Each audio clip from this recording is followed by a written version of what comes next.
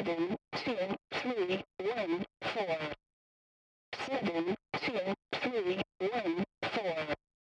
6, 7, 7, 5. Mana Pitch, a magical resource of enormous power, and the source of our city's wealth. But something about Mana Pitch City attracted unlikely events known as glitches, and improbable people called glitchers. Eventually, almost everyone used the obvious pun in unofficial conversation. Now, a magical scheme to do away with glitches forever has plunged the city into confusion, and reality is even less reliable than before. We present Mana Glitch, City of Inconsistent Histories. Do try to keep your memories compatible, citizen. Pad 48 encryption begins. Glenn 755 here, converting words to pulses and back on Z frequency 2308 and multiple parasite frequencies. Once again, Mana Glitch City Underground forces an open period to broadcast by net, info tower, and data scry. We preserve the memory of the city before and anxiously follow developments in the city after. Today is Windstrain the 15th, year 717 in the 41 worlds. Sporadic fighting continues in the city streets, and there's much to say about it. But today, we're experiencing the biggest glitch since the angry moon Nibiron appeared in our skies. Of course, whatever caused Nibiron to appear wasn't permanent. It vanished the day of the revision spell, but not before the damn cybercasters had mined it for its alien form of Mana Pitch. No, today, something at least as terrifying happened. The sun went out. Now, almost before anyone could react, it flickered back on, but what reappeared in the sky was broken. It's pale, more white than yellow, and casts a tepid warmth at best. We literally live in a colder city now. And this new sun sputters. It flickers like a vintage neon bulb that needs servicing. The light is sickly and baleful. The shadows it casts are worse.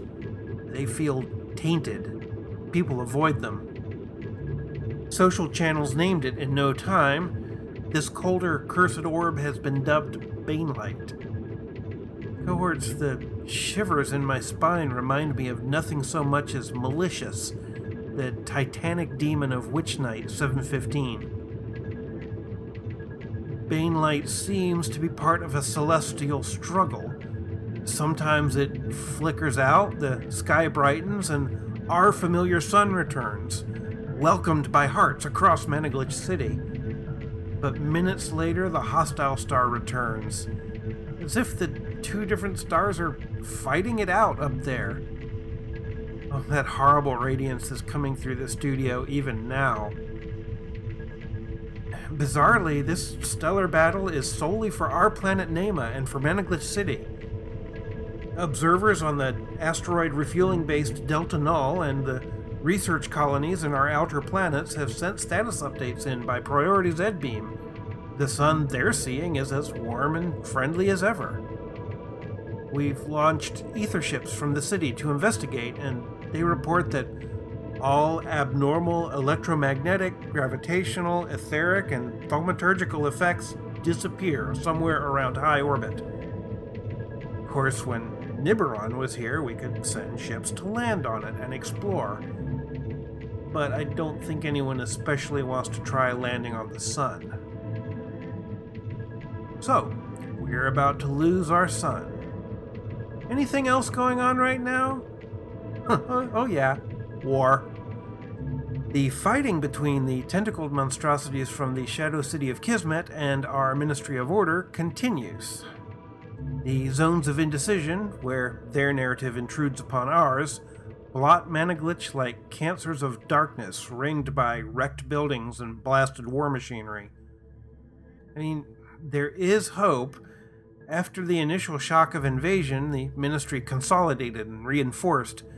Now the troops of the Chosen are pinned down in many places. Still, The good news rides along with disturbing whispers that the Ministry has made selective use of some pretty exotic weapons. My frightened sources claim to have seen hadrotheric disruptors in action, and even phased wave action projectors. If this is true, someone in the Ministry must be worried indeed to authorize devices that can rip apart their operators as easily as their targets. These weapons are not outright banned, no, but no one's been willing to use them in centuries. And worse, I'm currently attempting to verify terrible new rumors that the Ministry of Order is petitioning the Empire of Ash for its deadliest creations. There is a reason, why that world is not called the Empire of Green Plains and Fluffy Tree Rabbits. The weapons devised there almost wiped all life from that planet. Only madmen would consider using them here. Happier thoughts.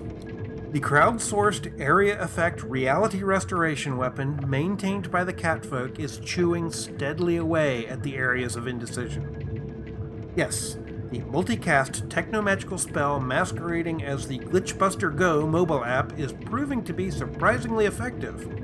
A few days ago, collective effort completely erased a small indecision zone south of the Portal Blast Scar.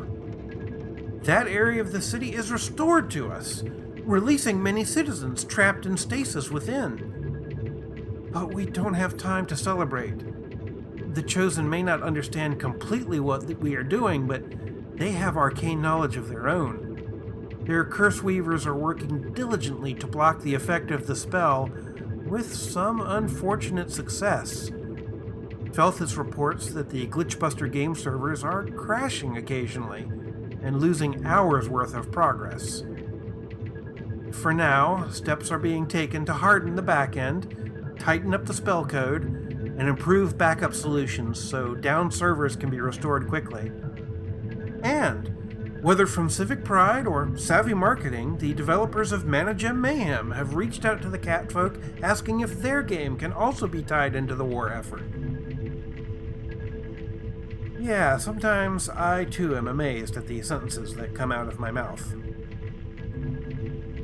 Void, I wish we could just restore our entire reality from backups, like from just before the revision. Was ridding the city of most, not even all, of its glitchers worth all of this suffering and destruction? I mean, I don't care who hears me call Cirrus McAllen a soulless bastard, but could he have possibly wanted this? We all dream sometimes of running things properly, to suit ourselves. But who wants to rule a war zone that is slowly failing in basic existence? Our side isn't alone in new weapons or strategies. When Prime Cybercaster McAllen originally cast the spell that banished Nibiron and millions of our Glitcher neighbors, he did so with the aid of massive Niborite mana gems placed throughout Mana Glitch along specific etheric flow lines.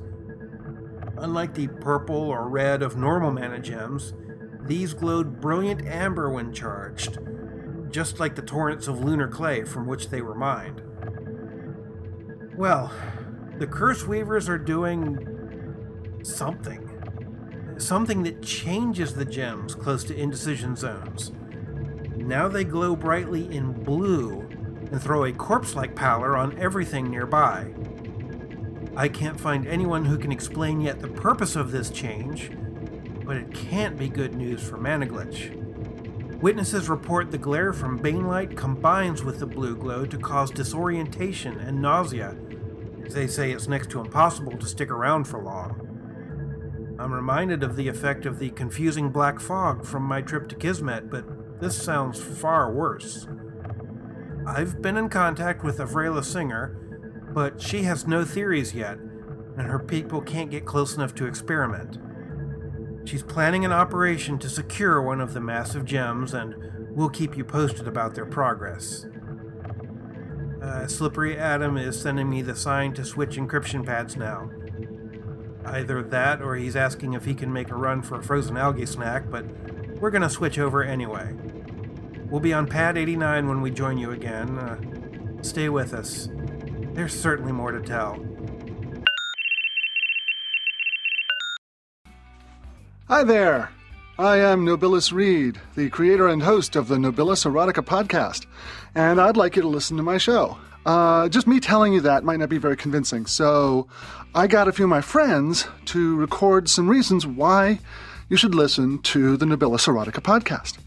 I listen to a lot of podcasts on my morning commute, but I had to stop listening to Nobilis Erotica while driving because it was so good. I mean, too good, actually. I got so turned on, I nearly crashed into a construction site. But I just can't listen to it because you're not supposed to giggle so much when working at the morgue. Okay. All right then. Fine. The Nobilis Erotica podcast. Not safe for work. Even in headphones. Find all the information about subscribing at nobilis.libsyn.com. Welcome to the Pad 89 portion of our show. If you synchronize successfully, glad to have you back. If not, well, this is all garbled static to you now. Sorry. Update your apps. Alright, there's more news from the scattered front lines of the war. Good news, perhaps, but who can say for sure? Nothing is certain right now. The underground lives and breathes on information. To keep you informed, I gather all the intel I can, whether it's text messages from 8-foot warrior cats, or from banned info tower postings. It's no surprise that the Ministry is trying to control and censor what you see and hear about the war. Luckily for us, they're as ineffective as ever. So you're hardly going to be surprised when I tell you there are Chosen fighting in the streets of the city. Oh yeah, I think I noticed that when those cert suckers tried to shoot down my airmobile last week. But what if I told you they're fighting each other? I have eyewitness reports, and even some hastily copied video. In several recent encounters, Ministry troops and ordinary citizens have seen Chosen suddenly attacking their own people. You'll have a couple of platoons of tentacle monsters working their way down a street, then a discontinuity.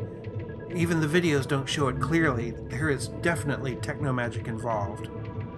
In the midst of an alien unit in mottled gray protective plating, there is suddenly a small group of Chosen in rather garish colors, and they're on the attack. I have no idea why they are doing this. Perhaps they have differing politics, personal grudges, even a taste for thrills? I do have multiple confirmations. This colorful group has been sabotaging Chosen battle walkers, interfering with the Curse Weaver's ritual casting, even openly attacking logistics and communication posts. No one detects them until they strike, and afterwards they seem to melt away.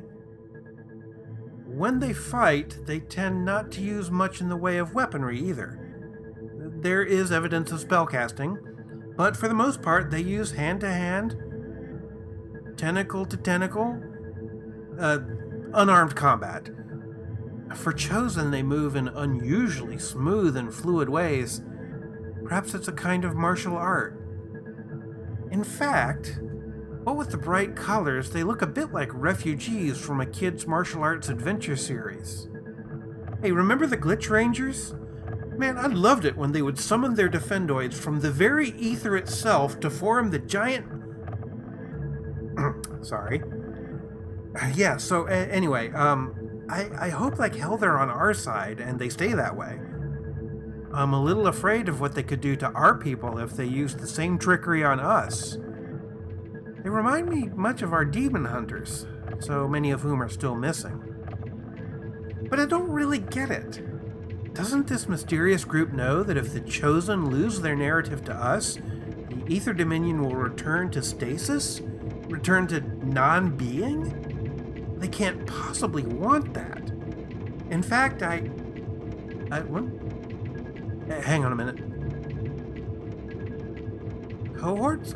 I'm getting messages. There is a new attack happening right now over on the east side of the city, all the way out at the Messier estate. A small force of Chosen is assaulting the grounds and working their way toward the mansion. How did they even get there? There's no indecision zone nearby. Oh, hey. Okay, Slippery Adam has data spun us into a municipal traffic drone. I've got a video feed. He's trying to bring it over closer to the fighting without getting shot at. Void, you generally don't see that kind of firepower coming from a garden shed. That is 3 or 4 Chosen taken out right there. I think these creatures bit off more than they... Whoa! A nice bit of flame casting coming from... Wait, is that one of the kitchen maids? I've seen blaster swords that can't do that. Well, here's your answer if you've ever wondered why Mistress Messier's parties are so well-behaved. For certain meanings of the phrase well-behaved. Oh, look at that. One of the butlers just sliced the walking tentacles from under a Chosen infantryman. Infantry squid. Infantry thing. Okay, that's pretty much the most overpowered kitchen knife I have ever seen. Next party, I am showing a little more appreciation for the radish flowers. I think the attack is stalled. The Chosen are pulling back. They're taking their wounded and any bodies that weren't vaporized. A larger Chosen has appeared. No weapons in its handling tentacles, only a piece of equipment. Looks like a voice amplifier, maybe. It's saying something in that jagged, grating porcelain speech of theirs. I have no idea what it's going on about. I sure can't read the body language of an upright squid. No, wait. Black fog is swelling from the ground around the whole group. It's like a small indecision zone. How the void are they doing that? I can't make them out anymore. No. Now the fog is dissipating. They're gone. This is not an encouraging development. What? Slippery Adam is telling me the creature spoke in our language, not theirs. I couldn't understand it due to that strange mouth. He's trying to clean it up. Filters, processing, enhancement. What? Okay. Alright, let me read this. Creatures of Managlitch City. We will come for your leaders wherever they may hide as many times as necessary. Your High Minister, your Princess, your masters and mistresses, none are safe from us.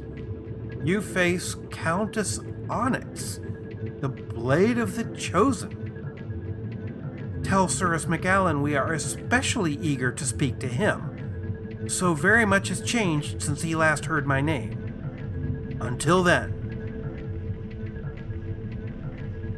Prime Cybercaster McAllen knows one of these monstrosities? Countess Onyx? My head is spinning. Cohorts, I have a lot of digging to do. And as always, I pay well for fresh, solid information. I need to know more about this alien countess. I need to find out what the Curse Weavers are doing to the Nibberite gems. I need more answers about Banelight and about these Rangers, for lack of a better name.